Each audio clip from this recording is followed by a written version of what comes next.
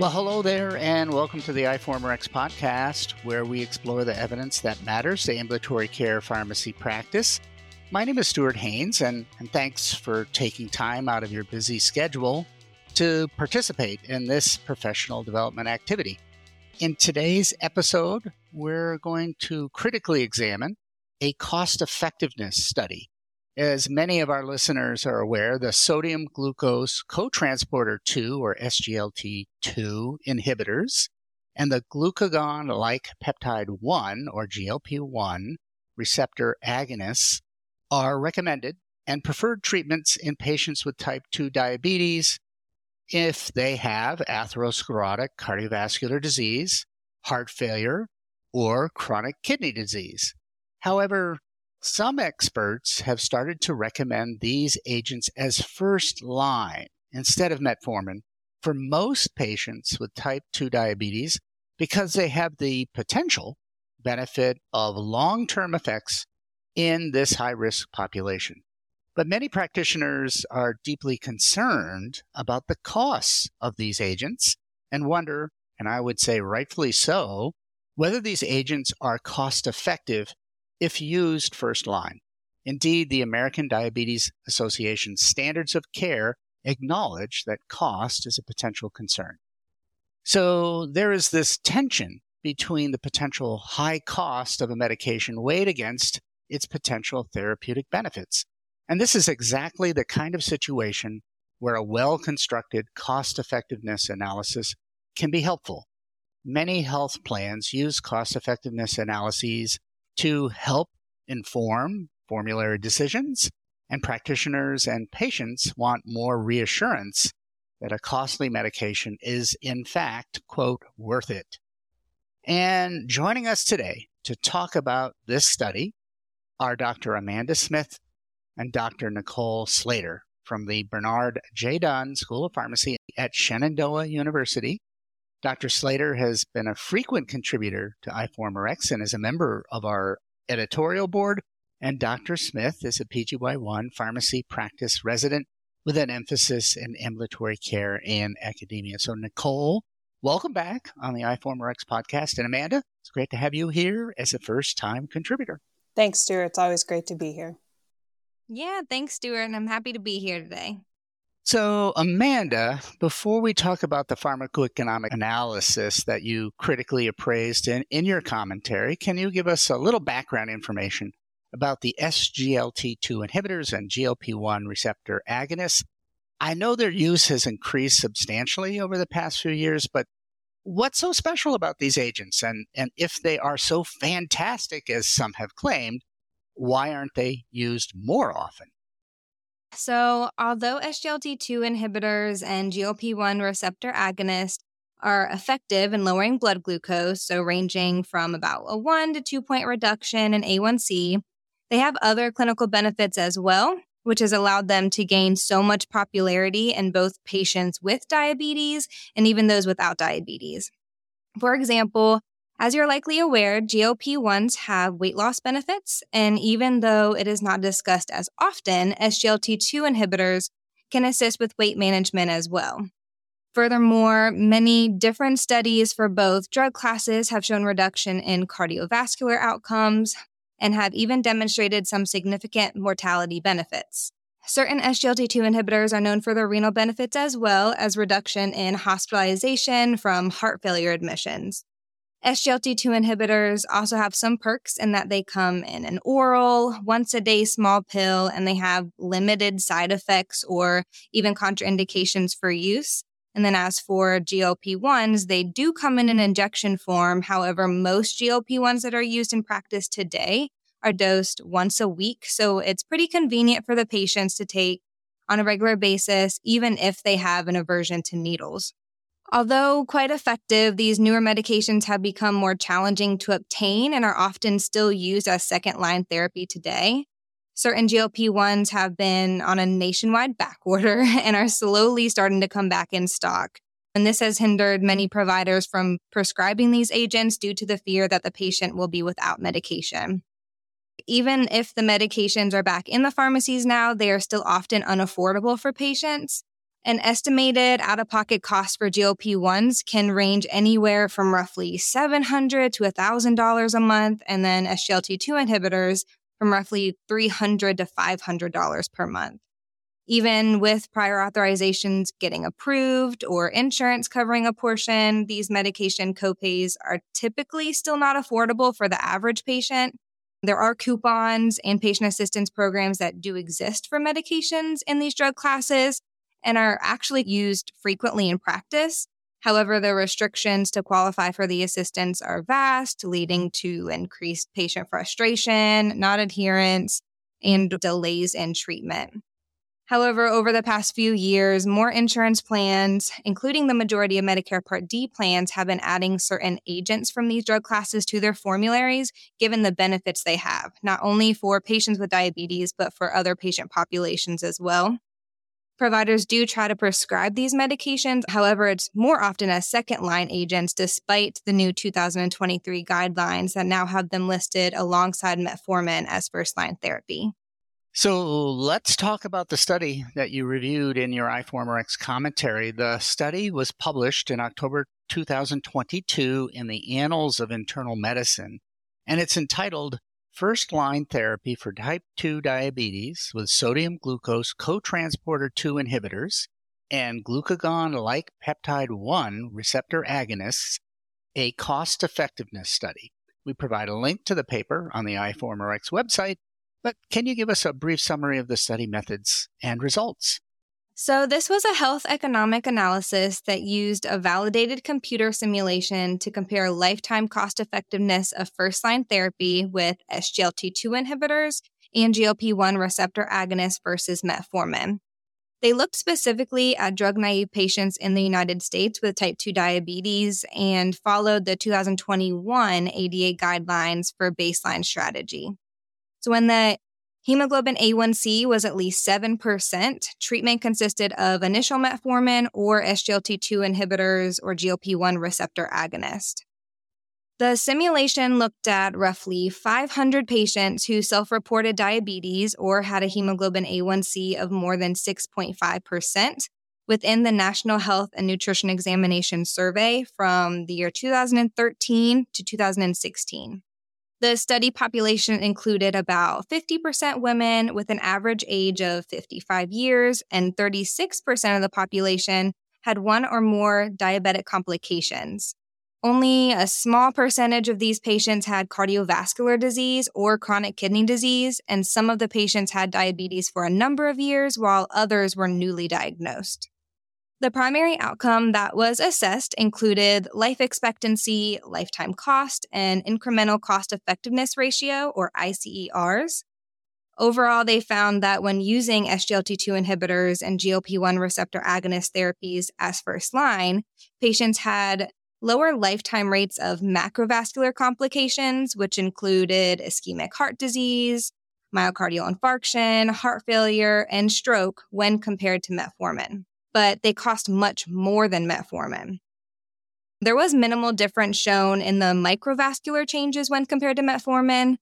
According to the study, first-line SGLT2 inhibitors cost about $43,000 more and added roughly 2 quality-adjusted months versus first-line metformin. First-line injectable GLP-1 receptor agonists were actually considered to be inferior to metformin because they not only cost more, but also shortened the quality-adjusted life years. The overall projected life expectancy was said to improve by roughly 3 months with SGLT2 inhibitors and about 3.5 months with GLP-1 receptor agonist if used as first-line therapies when compared to metformin. However, neither the SGLT2 inhibitors or GLP-1 receptor agonists fell below the willingness to pay threshold of $150,000 per quality-adjusted life year, which this was the predetermined criteria set to be considered cost-effective. They found that a price reduction of about 70% would be needed for SGLT2 inhibitors and a reduction of 90% for GLP-1 receptor agonist based on that willingness to pay threshold, which equates to an annual cost of $1,800 per year or $5 per day for SGLT2 inhibitors and $2,100 per year, or $6 per day, for an GLP-1 agonist. Overall, they found that these two drug classes do not show enough benefit at their current cost. So, Nicole, cost-effectiveness studies can be wildly inaccurate because the investigators must use estimates of costs and estimate the outcomes. So that's why it's really important to look at the sensitivity analyses to make certain the results of the study are consistent across a wide range of estimated costs and outcomes. Can you tell us a bit about the sensitivity analyses performed in this study and what variables would have the biggest impact on cost effectiveness for these two classes of drugs? Yeah, so as you mentioned, cost effectiveness studies can be pretty inaccurate, so it's important to review the results closely. This study actually employed a deterministic one-way sensitivity analysis, which basically looks at how changing one factor at a time while holding all the other variables constant at their expected value affects the general outcome. So, for example, in this study, the investigators reported different outcome models for changing the discounted rates of the medications, but that even with an included discount, the SGLT2 inhibitors and GLP-1 receptor agonist classes were not actually cost-effective when compared to metformin, and that providing a discount on these drugs is still not affordable. However, this is just a small piece of the puzzle because with that type of analysis, we assume that nothing else changes when in fact there are many factors that can change along with a discounted rate. So this test was used to analyze cost variables, hemoglobin A1C thresholds for changing treatment, and the upper and lower bounds of medication effects on cardiovascular risk factors. But again, all of these demonstrated that the medication classes would still not be affordable. It's difficult really to say how these variables would affect each other, but there are other analyses that could be performed, although more complex, to see how different parameters would interact with each other and affect the overall outcome.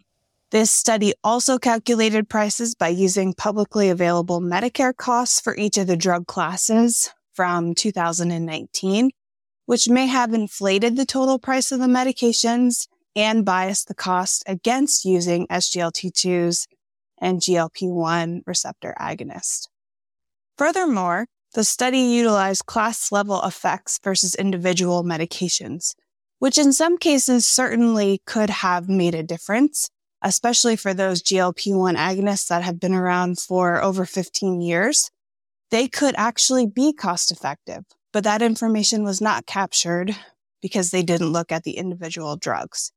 So traditionally, Nicole, something is declared cost-effective if it costs less than $50,000 per quality-adjusted life year.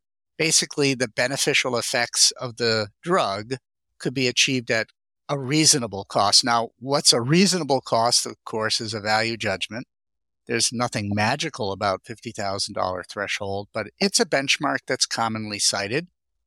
I think the real litmus test is whether patients and prescribers are enthusiastic about using a medication in practice. And so that's my question. Are you enthusiastic about using SGLT2 inhibitors and GLP-1 receptor agonists in your practice? And do you think they are currently underused, overused, or perhaps misused? And do the results of this cost-effectiveness analysis influence whether or not you'd use one of these agents instead of metformin in patients who do not have a compelling indication? So generally in our day-to-day practice, the majority of our patients with type 2 diabetes are using the SGLT2 inhibitors as well as GLP-1 agonists, or even a combination of them. Most of the patients that we see are generally started on one of these agents as initial treatment or sometimes in combination with metformin. But usually those patients are also suffering from a comorbidity like hypertension, heart failure, kidney disease, or obesity, which, as you know, the majority of patients with type 2 diabetes have at least one of these, if not multiple. We do see great blood glucose control from the patients who are using one or both of these classes of medications, and we've also seen good patient satisfaction with using them as well. Typically, when we do see a newly diagnosed patient with type 2 diabetes without any comorbidities, depending on what their A1C is, of course, metformin is still our primary choice as first-line therapy.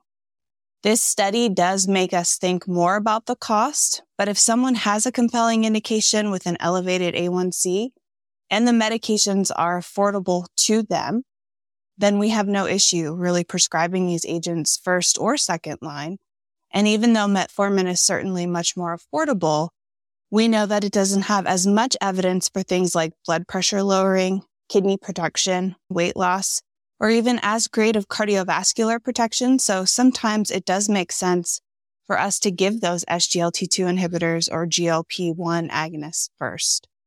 The majority of our patients, however, have usually been on metformin and continue using it along with these agents, or they could not tolerate metformin for whatever reason and had to discontinue it. And that's usually, again, where we would utilize an SGLT2 inhibitor or a GLP-1 agonist. I would also report that we've seen some of the GLP-1 agonists being misused in practice, particularly for patients who are obese without diabetes, because they're often started on a sample and then they're not able to fill the prescription at the pharmacy due to coverage or plan limitations.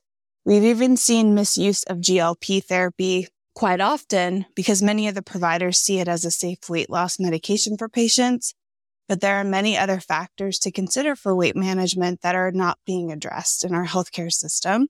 And these medications are often expensive and a quick fix to dropping weight without really considering all the other aspects that go into sustainable weight loss management.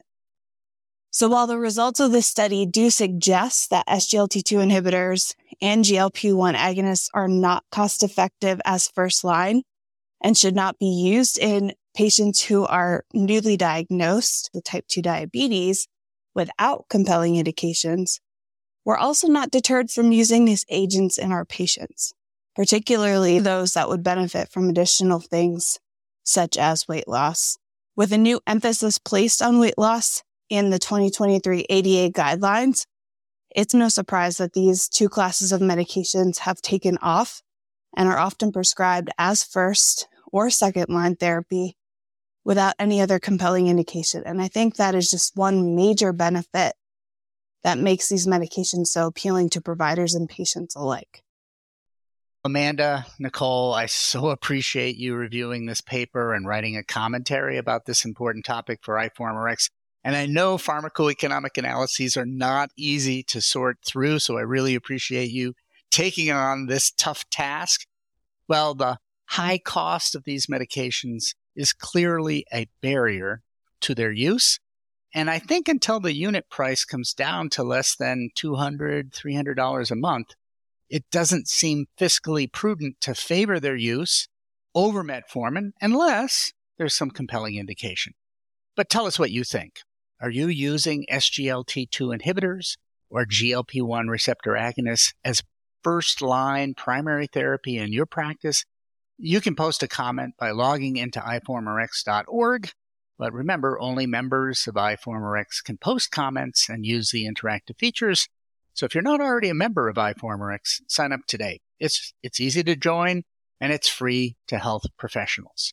And by the way, if you are a board-certified ambulatory care pharmacist, you can earn recertification and continuing education credit for listening to this podcast and reading the written commentary posted on our website.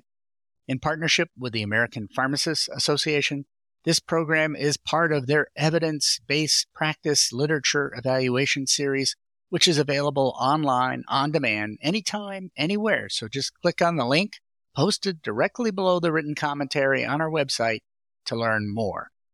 And lastly, I want to thank Daniel Longyor at Geisinger Health for being a loyal member and contributor to iForumRx over the years. Dan was the ACCP AmCare PRN chair when the Innovations Grant was first offered about a decade ago, and iForumRx was the first winner of that grant program. Dan encouraged me to apply. Over the years, Dan has written commentaries, helped maintain one of our resource pages, and encouraged his colleagues at Geisinger to become members of iForumRx. and follow his lead by contributing to iForumRx in various ways. So thank you, Dan, for your leadership and for helping make iForumRx a reality. Until next time, this is Stuart Haynes, Editor-in-Chief of iForumRx, signing off.